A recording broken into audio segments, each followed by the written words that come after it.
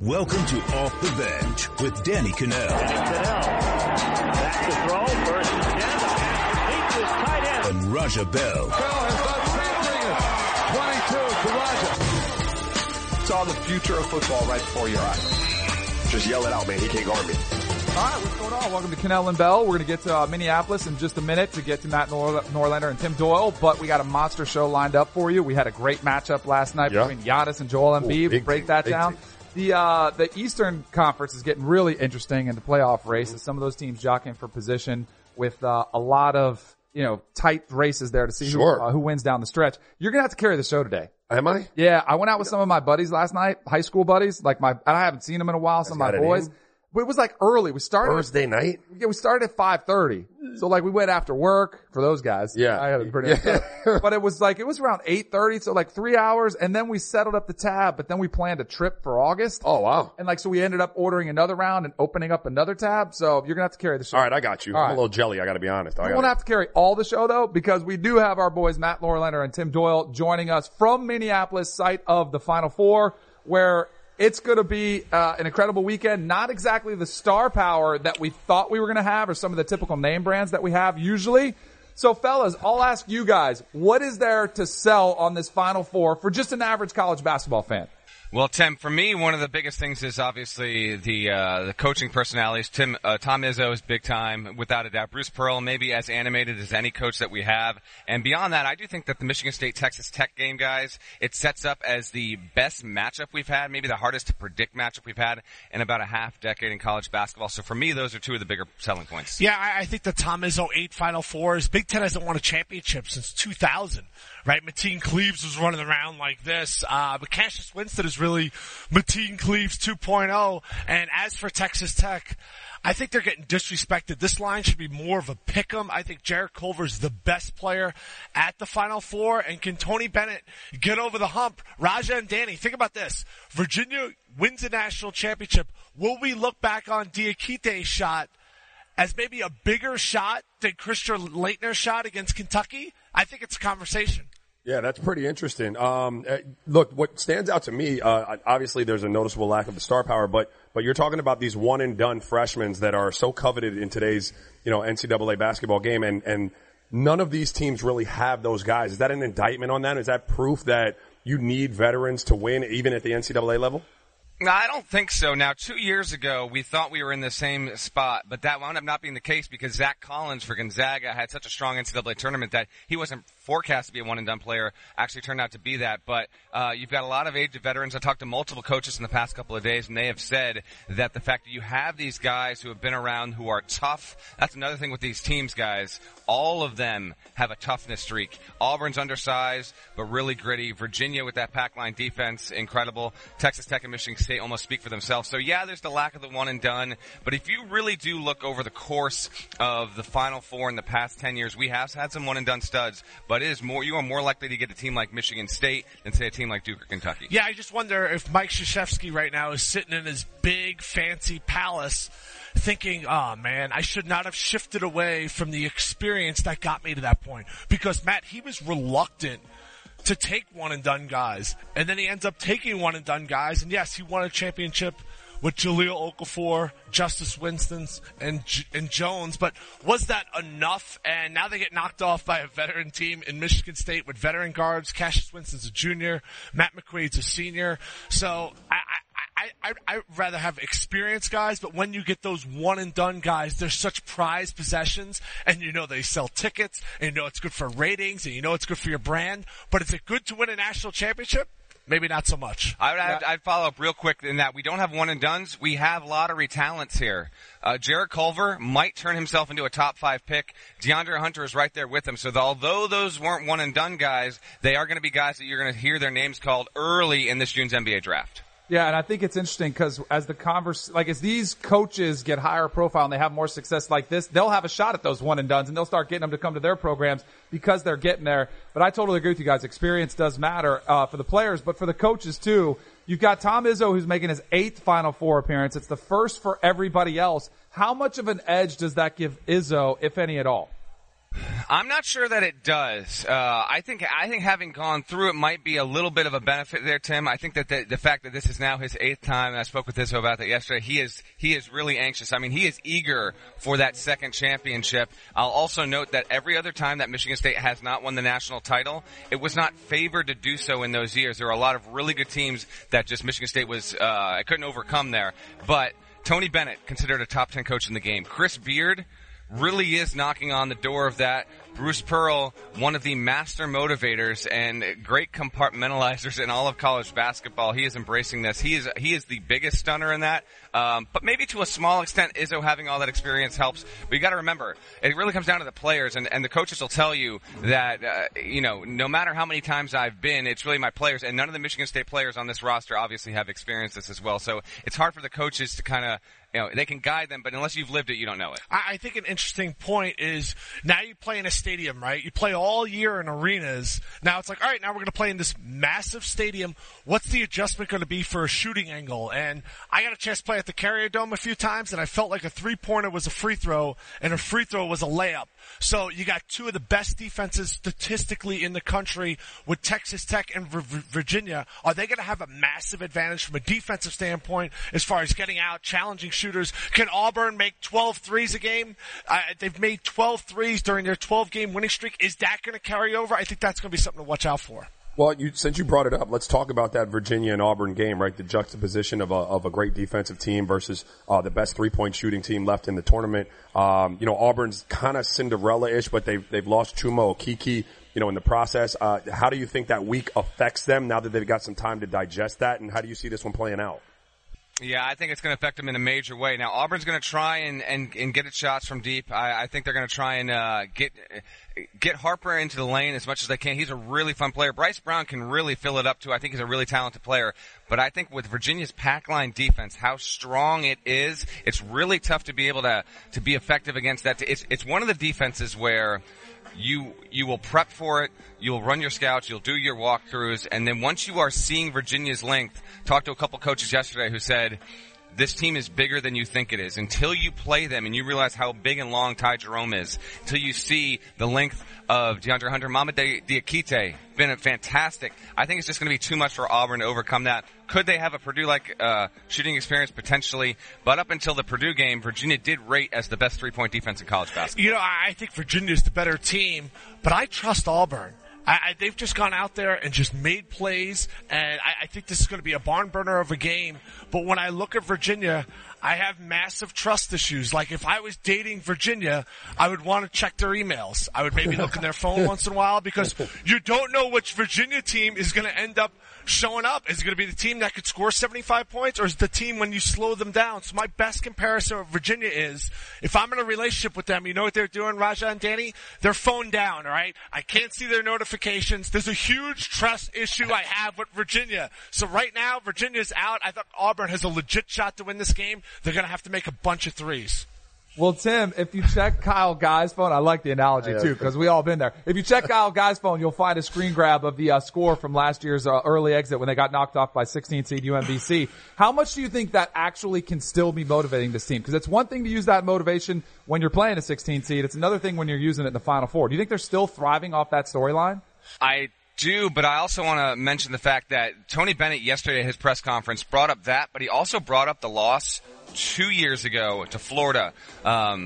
Virginia was getting run out as the higher seed, and he said, the game was over, and I went to the sub table, and I put in Ty Jerome and Kyle Guy. They really had no business being in the game, but I knelt down beside him. I said, I want you guys to take this in right now. I want you guys to remember what this feels like, because we're going to change things going forward.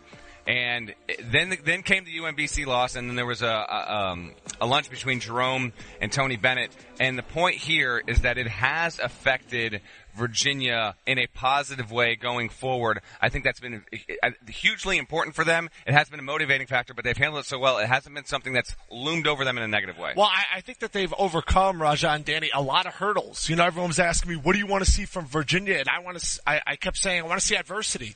And we saw it right away, right? Gardner-Webb's up 14 points in round number 1. You're like, oh, no, is this really going to happen again? If they would have lost to Gardner-Webb, they needed to cancel all sports. like Virginia field hockey, like women's lacrosse, just no more sports at Virginia. That would have been the most embarrassing thing in the history of all sports, just education-wise. So they figure out how to win that game. They go through adversity with Oregon. They're down 45-42, end up winning that. They should have never beat Purdue. So I like the fact that they've kind of had all of these learning lessons, but still, saying all of that, they're not guarding the three. Opponents are almost shooting 40% in the tournament, and that's what Auburn does. They go out there and make threes. Carson Edwards made 10 threes. So unless Tony Bennett was in the lab during the week, which I'm sure he was, saying we need to get out on shooters, this is going to be a very competitive game. I think it goes right down to the wire. Are you guys surprised? Full disclosure, I like Bruce Pearl. Worked with him in broadcasting. I like his personality. It seems like the country's falling in love with him because he's telling people to take the overs, after when he's talking about the games. But are you guys surprised there hasn't been much conversation about his past history, the scandal at Tennessee, when you get Chuck Person, who was on his staff at Auburn, who was implicated in the this whole shoe scandal. And then here he is in the Final Four, and it seems like nobody's really bringing that up as a topic. Is it worth it, or is it something that should be considered, hey, it's water under the bridge? Mr. Cannell, I agree with you. I was thinking about that this morning, actually. I was wondering if we might get a little more made of that now. Bruce has maintained publicly and privately that, what Chuck Person was doing, he was not connected to. His school obviously believes him. I mean, Bruce Pearl was able to survive an athletic director change amid an FBI scandal into his program. That is incredible, all things considered, because most coaches wouldn't. So yes, to bluntly answer your question, it has surprised me that there has not been made more of Bruce Pearl and his past, but we'll see. If they win against Virginia, you give it another day for the media to bring it up, and potentially it becomes a thing because he'd be the first coach under those circumstances to be playing for a national championship. I think you said the key word, win.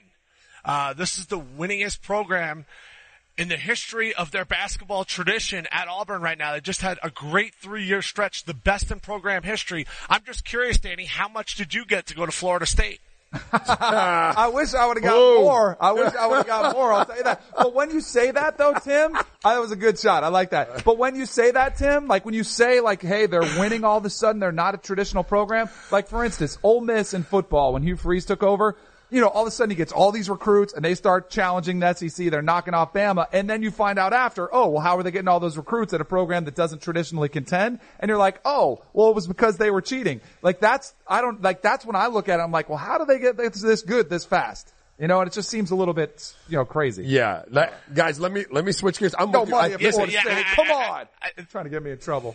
I tend to think, look, I'm going to move on and go to Texas Tech, Michigan State, but I'm of the opinion that everybody out there is dirty to some degree. So I'm not really judging degrees of dirtiness. But let me ask you about Michigan State specifically. I want you guys to talk about the game a little bit, how you see it playing out. But you touched on Jarrett Culver, the job he's doing at Texas Tech, probably a lottery pick. And people tend to forget that Michigan State lost one of their major cogs when Joshua Langford went down in late December. How have they been able to survive and kind of reinvent themselves as a team? And then secondly, again, how do you see the game kind of playing out? All right, so on Michigan State here, I've spoken with the Michigan State staff. I talked with Tom Izzo all season about what they were able to do. Fortunately, it was depth. Izzo told me a few weeks back, if you would have told me, Matt, that I'd have an elite defense without Joshua Langford, who's their best on-ball defender, I wouldn't have believed you. But they've really made huge progressions. Kyle Ahrens, who's had some back issues, he's been strong. He's been able to be a pretty well-rounded player. I do think if you're going to look beyond the surface stuff, the development of Kenny Goins and Xavier Tillman, know the name now, he could step up and be the big name on Saturday in either of these games where he suddenly boosts his profile. I think he's going to be a top 40 player in college basketball next season. So those two bigs specifically who can step out, stretch, and shoot, they've been a huge reason why.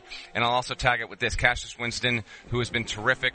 We'll have a feature up on him at CBSSports.com later on today. He is the best point guard in college basketball. I would put him over even Ja Morant because of everything that he needs to do for this Michigan State team. And he has helped Michigan State for the second consecutive season become the most efficient passing offense in the sport, which means more passes wind up in made baskets by Michigan State than any other team. I think that's a huge factor against Texas Tech. I really respected everything you said until you said you would take Cassius Winston over Ja Morant. No. I love you to death. Better college player, not a better pro prospect. I don't know about that. I'm not so sure about that. This Michigan State team, talent-wise, is worse than they were compared to last year's team. Last year's team, Jaren Jackson ended up being a lottery pick. Miles Bridges, we've seen him have highlight dunks in the NBA.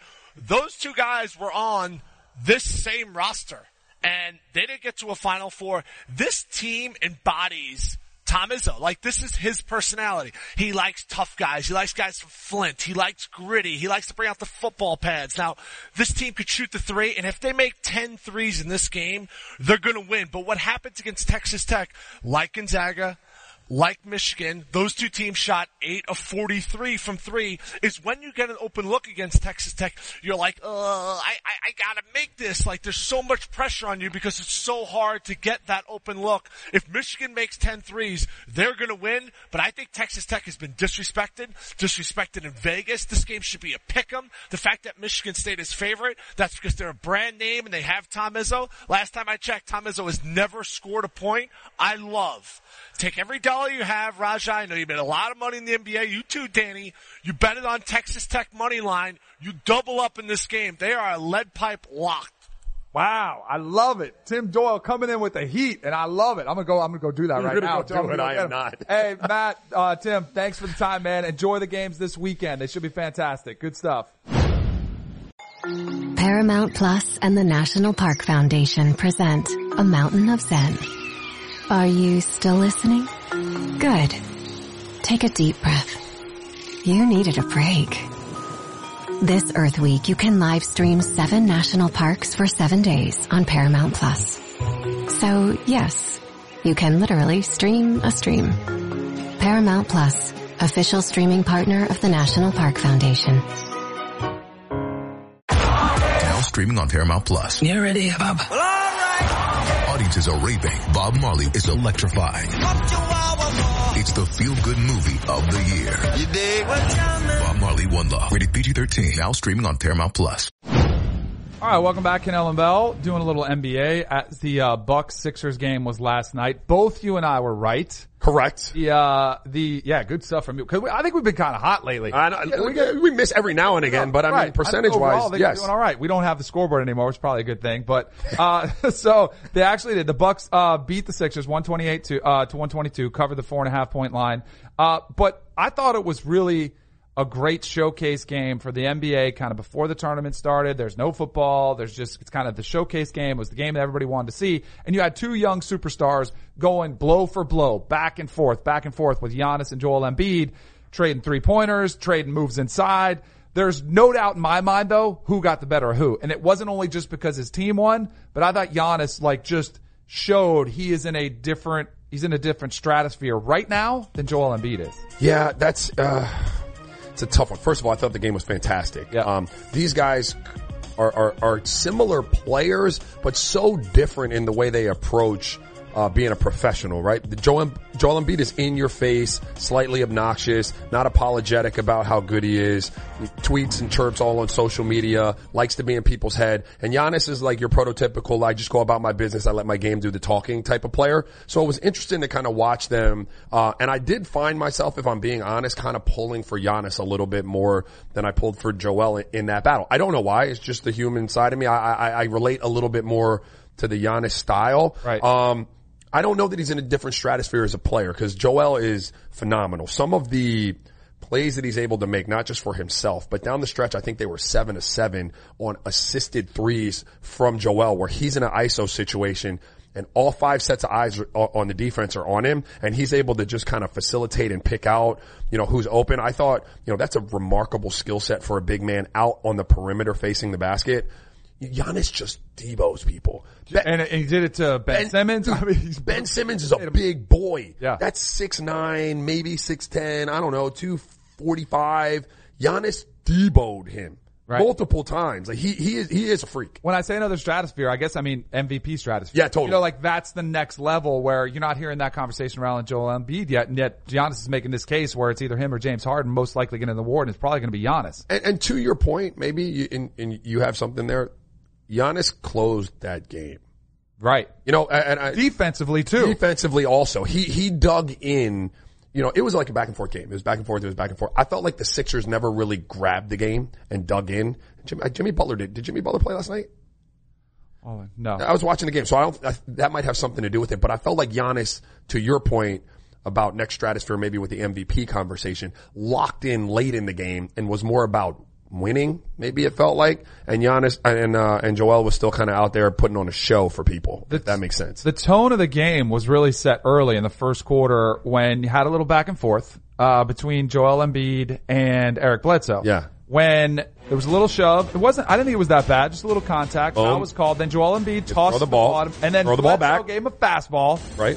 And then I thought it was funny because, first of all, I didn't think it was that egregious. I thought they could have let it go. Eric Bledsoe got tossed. Nobody else did. Right. You know? Here, you got it wrong. I mean, unless you threw him out for that little slight elbow in the back, Joel throws a ball at him. He throws the ball back. Now Mike Scott takes the ball and rifles it at Eric Bledsoe again. So what did you throw him out for? What, his was the fastest ball throw? Right. Are there degrees in the NBA rule book about how fast you can throw a ball at an opponent and that warning an ejection? Because if there is not, then you either eject all three of them or you give them technical fouls and keep it moving. Right. Did you see, can we play it back real quick? Because do you think Joel Embiid wanted any, really wanted any? No. Because I thought he was a little slow, and then it was I better defend my manhood. Yes. And get after him, but it was kind of like one of those hold me back, but I don't really want any. You read that body language correctly. Totally. Yes. Yeah. Because he goes down, he catches it, unless it knocked the wind out of him, but I don't think it did. And he kind of thought about it, and then he went after him. Yeah. Joel strikes me as a dude who thinks that this is like WWE. Yeah. Yeah, all fun and games. Yeah, and I can say be cool. Everyone's gonna be cool. They know I'm just joking. I'm gonna talk and make a spectacle. And nobody's really gonna get their feelings involved.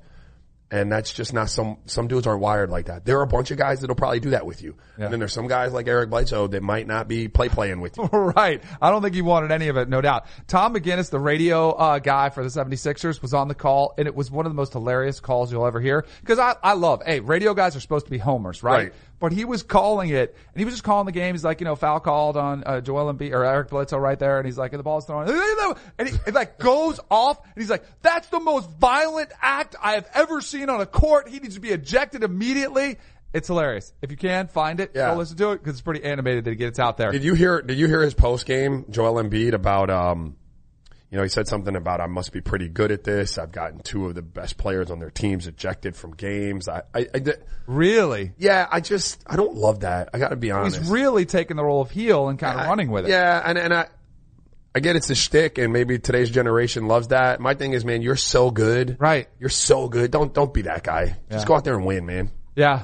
So let's see how that thing plays out over hopefully in the playoffs. These teams meet out because it'd be a pretty fun series, especially get a little bad blood. Yeah, make it a little more spicy. Speaking of bad blood, there is some really bad blood that's been boiling in Green Bay for quite some time. Obviously came to a head when Mike McCarthy was fired as head coach of the Green Bay Packers. But Bleacher Report's Tyler Dunn did a long form piece, and it was really long, but it was really, I thought it was like reading a soap opera script. It was incredible to see the relationship between Mike McCarthy and Aaron Rodgers, who won a Super Bowl together, who have a tremendous amount of success, made the playoffs for an incredible long stretch. They've been there, but how they genuinely don't like each other. And the thing I thought was really interesting about this article, both guys look bad. Right. No one looks like a winner here. And it's interesting the way that Tyler Dunn sets up this article, because it's been rumored, it's been speculated that there's tension. I mean, when Mike McCarthy was hired, we kind of said they haven't liked each other. So you're thinking, all right, when did it start? And we're like, well, it probably started over the last few years because that's when things have started to go downhill and they haven't been as strong. They haven't made the deep playoff run. And you find out that it goes all the way back to draft night. When Aaron Rodgers was drafted and he was in the green room and was waiting, didn't get drafted till late. Well, you know what Mike McCarthy was doing at that time? He was an offensive coordinator for the 49ers where they selected Alex Smith, number 1 overall. And they're saying the real deep divide between the two of these guys stems from Aaron Rodgers still being ticked off that he had to wait that night and that Mike McCarthy thought Alex Smith was better than him. So when Mike McCarthy was hired, it instantly was like a bad start. How long have those two been together? How long has it been? They were together the entirety of Aaron Rodgers, almost his whole career. It's remarkable that 12 years over a decade of resentment and working together with a guy that you genuinely don't like. We talk about this all the time. Guys of Aaron Rodgers' caliber, Tom Brady, Michael Jordan, LeBron, finding something to hold on to have that chip to keep driving them. there is a fine line between that and then holding on to something that's so silly that it hurts you. Do you know what I mean? Yes. And you're towing the line right now if you're Aaron Rodgers. I get it. Use the motivational tool of someone overlooking you and you having to wait on draft night, but that can't be something that you hang on to and hate to do it, and it affects your relationship, and then it's hard for you guys to work together. Do you know what I mean? It starts to cross that line. Like Tom Brady, similarly, has always played the chip on his shoulder. 6th round draft pick. And, he knows every quarterback that was taken. I'm okay with that. But you know what's crazy? The Patriots took 6 other players before him. Right. 6 other players by the Patriots they thought were better than Tom Brady. Right. And but he never got mad at the Patriots. Right. He went into the ownership, he went into Robert Kraft and was like, I'm going to be your guy. You watch, I'm going to prove you I'm your guy. Yeah. And used the external motivation. Didn't see it as from his own organization. That's the biggest problem with this. I think it's totally healthy. I would encourage you to look for chips on your shoulder to try to motivate you, especially at Tom Brady still using those. LeBron James, they make up stuff in their mind. They hear perceived slights and they'll say, I'm going to prove you wrong because they need that extra motivation. So it's crazy. I think the thing that's really fascinating is you got former players, Greg Jennings, Jermichael Finley, on the record. A lot of times when you see these pieces where it's one side versus another, it's all anonymous sources. Yeah. Nobody wants to put their name to it. Dudes are like, no. Aaron's pretty arrogant. He's not he's created this environment. Right. Guys are throwing Mike McCarthy, saying, hey, not the highest IQ. They're calling out both sides of it. One of the most incriminating things I thought I read in the article, which was really embarrassing for Mike McCarthy, was apparently, this is according to the story, he had multiple sources that said this was happening, was on, Fridays, whatever day you would pick. It was once a week, the team would be starting their team meeting. Typically, the head coach addresses the team for a few minutes, gives a little whatever the plan is, last minute details, maybe a motivational message, and then you split up. They said they'd be waiting for this meeting. It'd be 9:00. Everybody's looking around where's Coach McCarthy? Right. So it would go 9:02. And NFL, most teams always very on time. You're there, you're going to get fined.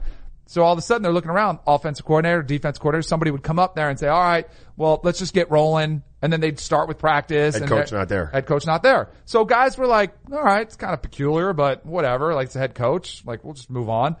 It was found out that Mike McCarthy was up in his office getting massages at the time of this meeting, which was supposed to be taking place. Yeah, everybody needs a massage. I guess so, but what's wrong with his own damn time? Can't he do it after work hours or early? What's wrong with going in there at 7 a.m.? That screams checked out.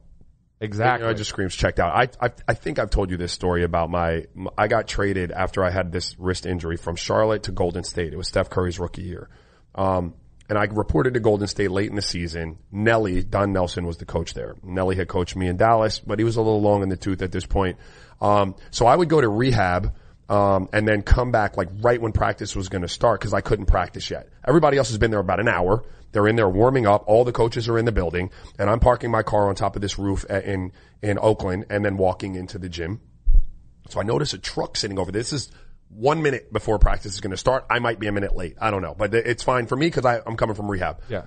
And I see this truck and I'm like, they're puffs of smoke coming out of the truck. I'm like, this truck is on fire. This can't be good. We're on top of a building. Let me go over there and see what's up. I get to the car. Don Nelson is sitting in the front seat of the car smoking cigarettes and the smoke is billowing out of the car. We're 1 minute before practice starts. Right. At that point, I said to myself, he has checked out. Right. And it's okay. He had coached in the NBA forever. He had played in the NBA forever. But when coaches start doing that, they're probably checking out. I don't think he coached much longer. Are you sure it was cigarette smoke?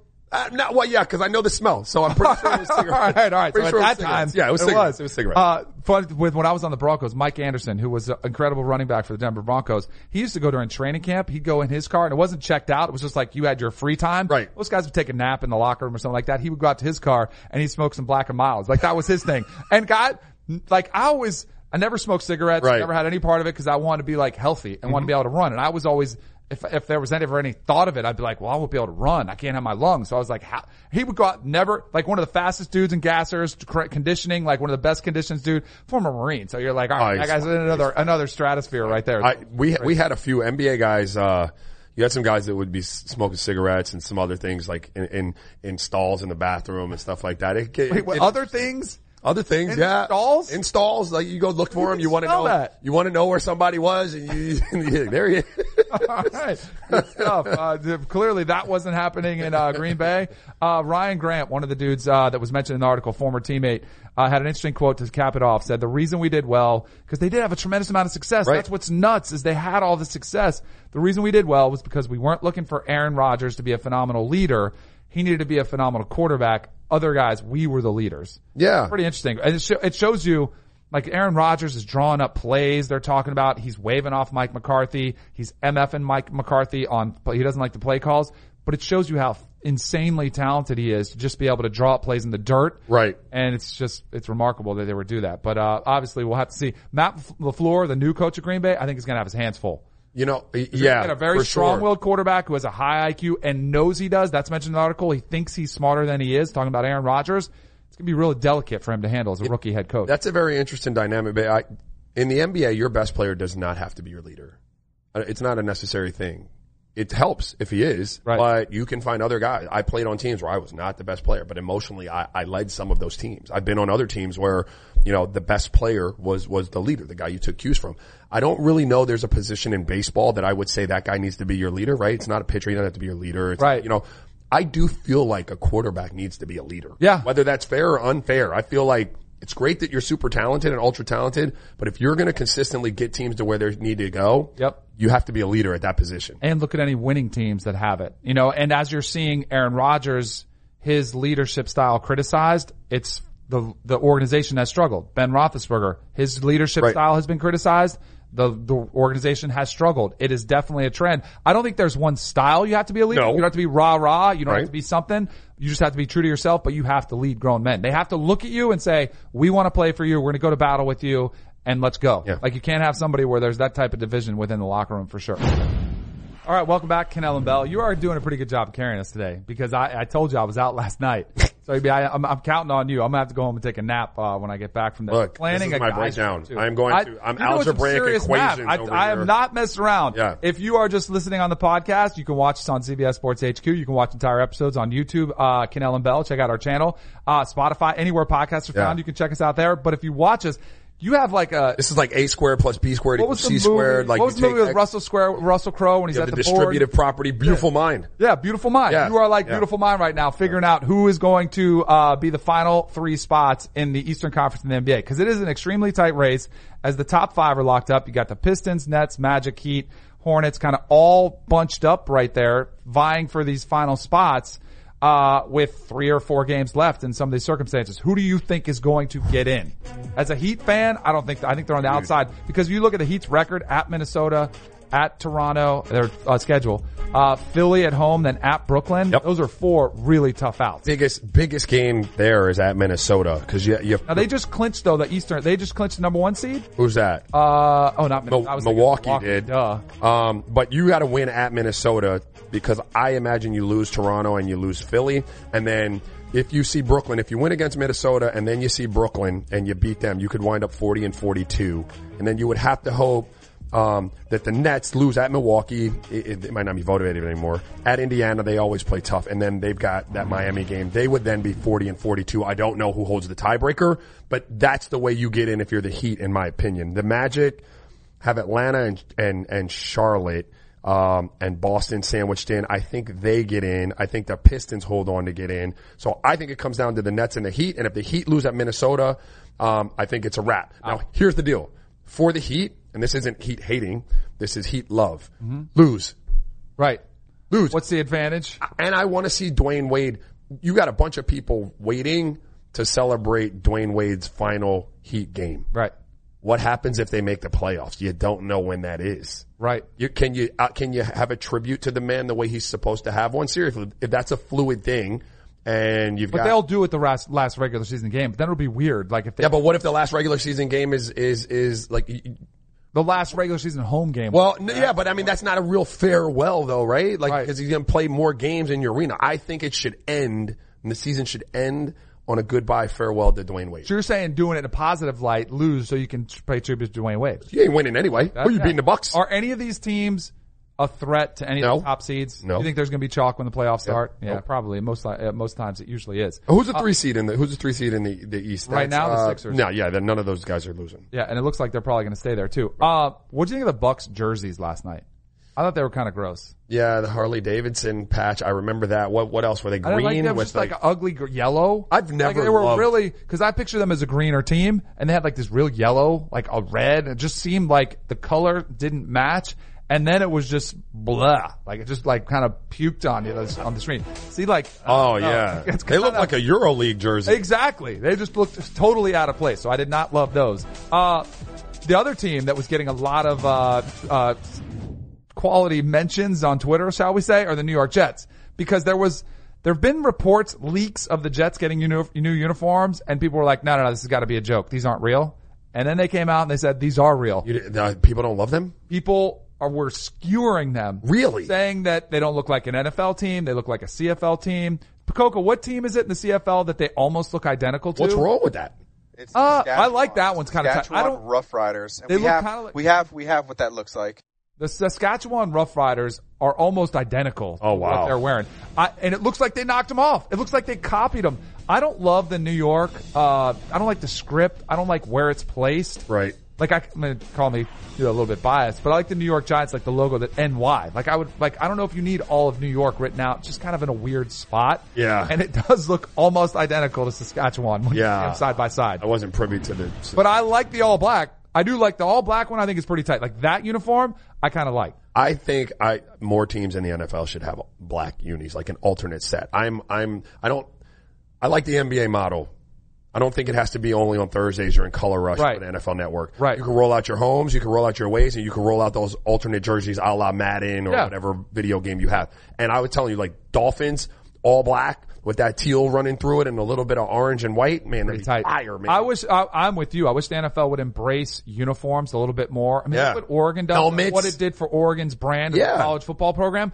Like there's two, like the throwback uniforms are always awesome and they only do it once. Right. You can't do it twice. I know. It's like why not let them let them have 6, however many, if they have a deal with Nike, let them come up with if they want to wear a different uniform every single game, let them do it. I'm with that. Like the Bucks ones, as much as I didn't like them, I think it's cool that they're able to break those out and some fans they might say, hey, let me buy one. Yeah. Like let me get a hold of those. It used to be I used to love, having the conversations with our equipment managers about like what alternates are we going to wear on the road, and it's a stupid thing, but like it was like a treat for us. Who decided that? Was it the players? Was it the coach or was it the company? Different teams. It wasn't the company. Different teams had different, people that decided. Some guys, it was just the equipment guy and he might be superstitious. So if you won in like a uni, he might roll that out on the road somewhere. In other cases, it might be the coach. Jerry and those guys in Utah typically had more say because they were a little bit more old school with theirs. But and then in some teams, it's the players ask for them. See, that the boringest thing ever was in the Giants. It was when you would be home, it was going to be blue, and when you're away, it was white. There was no other conversation. I hate that. That was just it. A lot of colleges do the senior council, the leadership council, have their upperclassmen. They'll go vote on it. And like, you talk about ways to get guys amped up. Like they get fired up for what uniform they're going to wear. Absolutely. If they have a say in it. Like you come out with the All Blacks for a special game and like it's a Monday Night Football and you want to add a little bit of cachet to it. You say, we're going to wear the All Blacks for that game. Everybody's hyped. Dang right. We had, like my son's youth program, football now. They bought some, I'd never really seen football reversible unis, but these were pretty dope. So they were black, white, right? They had black pants, they had white pants. This is another Weston Warrior beef. So if anyone's listening from the Weston Warriors, you've done this. So now you can have 4 different combos of unis, right? Yeah. You could go black shirt, white pants. Yep. You can go white pants, black shirt. Yep. You can go all black. You can go all white. All they ever did was all black or all white. That was it. And I'm like, what the hell? Right. Why would you even why would you go through the mix and match? Mix and match, baby. Let's keep them guessing. When I was at Florida State, there was, I think it was all white was one of the color schemes that we had. Yeah. But Bobby Bowden was pretty superstitious and Florida State previously had been shellacked by, Florida in Gainesville. Like, so we had them and they were in the, rotation. But we never got to wear them. They were like, nope, we're not breaking those out. Coca found this rule for us, which again, it kind of speaks to the no fun league. The NFL imposed a new rule for the 2013 season prohibiting the use of alternate colored helmets, eliminating many of the historically accurate throwback uniforms that have been in use to that point. Like, so you could have had really cool throwback uniforms that actually the helmets went perfectly in line and now they don't. know if it's a safety issue. If it is, it's stupid because in college they do it all the time. They can be like kids work new helmets in all the time nowadays. I used to hate it because I used to have like my helmet would fit good and I don't have a new helmet. But now the technology's better. They're more comfortable and they do it. I don't understand why the NFL has some of these dumb rules in place, but it's the way they are and they make billions. So were you good with helmets? And this is way off the rails. I don't know if we got time. Did you like a certain helmet? Did you wear a certain helmet all the time, like all the way up? What about pretty much. So I had my face mask was kind of early. You had a booty face mask? I went with the Dan Marino, like old school. It was really long. Yeah. Kind of like, it was big. And then my last 2 years, I went with a smaller, like just the 2 bars. But then I just wore like, I think it was Riddell or whatever. Right. It was like whatever it was. No, these are pretty. Those are the ones. Oh, he's talking about my picture. This one. Oh, there you go. You can see that. That's not very. Yeah, it's all right though. At the time, it looked contemporary. Right. I just bought my boys those new Visis ones. They have a collapsible shell. Like it's not a super hard shell. It's supposed to disperse the. Really? Yeah. So contact. I don't know if they'll like them because I bought them that one with the tectonic plate last year. Yep. And my older son was like, "Nah, I like my Speed Flex." So he wouldn't. That's why I ask you, like, because he's like, I wore the same helmet. No, I want that helmet. High school, college, and pro. I wore the same brand, same helmet, same face mask till my last couple of years. All right. Welcome back, Kanell and Bell, hanging out. Finish off on a Friday. The weekend is here. We got basketball all weekend long. Next week, Masters. Pumped up for that. So we got a pretty good, nice little stretch. Championship game Monday night, 6:09. The game's tip on CBS. UVA versus Auburn is up first. Do we have the Masters? Yeah. We need to do something. Jim Nance. So we can revolve around the Masters, right? Can we just sit here and watch and can we have a watch show maybe? Here. Thursday or Friday? Here?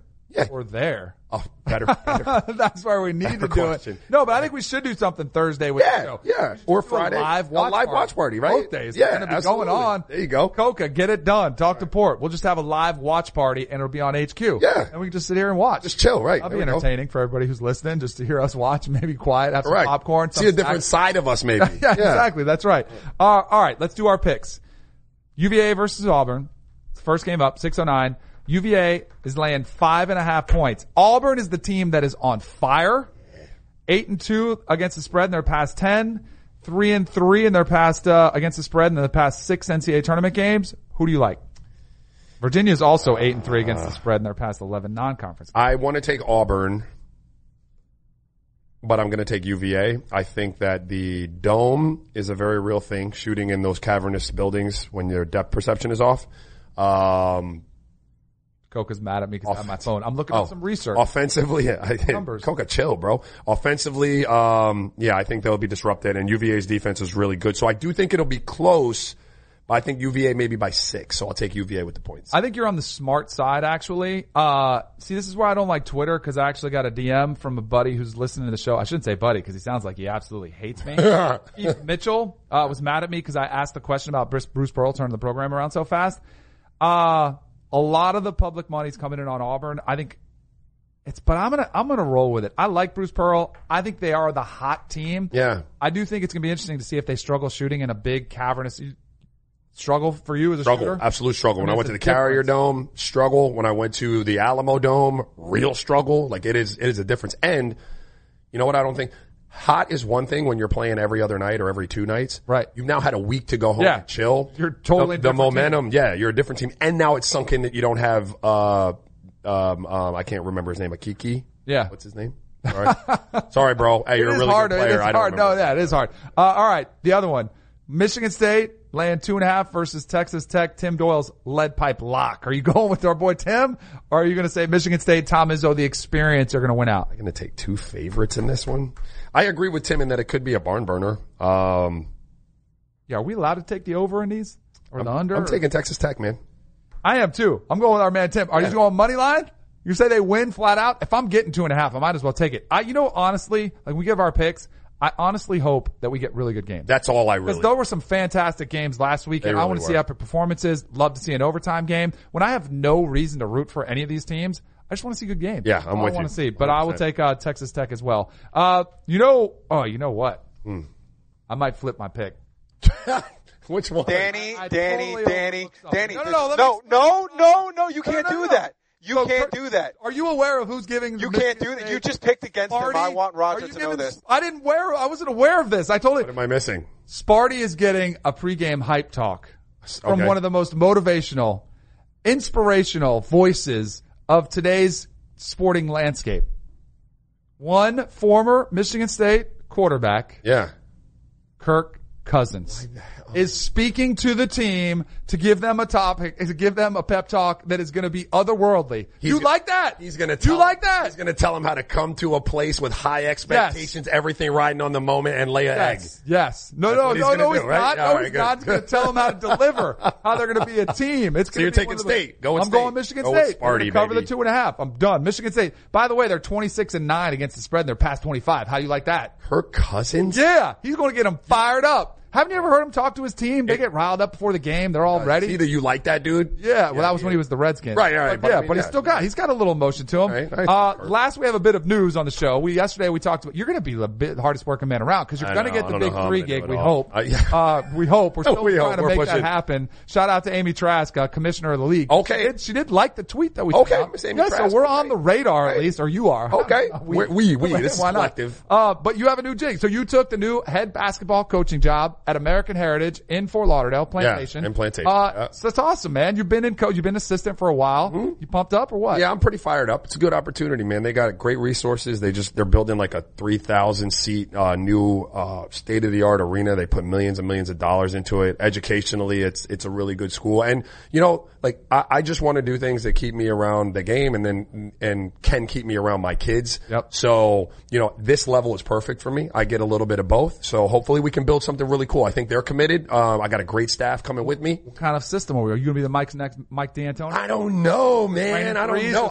Listen, I'm losing sleep over that. I don't know exactly what I'm. Oh, look at that beanie. Oh, look at that. What's wrong with you? I used to have one of those though with a little lid on it. I only wear it on the slope. Look, that's Sean Marks in the background, James Jones shooting, and Pat Burke, the dart, back in the corner there. We'll probably be up tempo. Nice. So Kirk Cousins to give them. You can have Mike D'Antoni give your team a pep talk. I need to call Mike. There you go. See if I could get some pointers. There we go. Good stuff, man. Congrats on that. Thanks, everybody enjoy the games this weekend. We'll be back on Monday to break them all down right here at Canal Bell.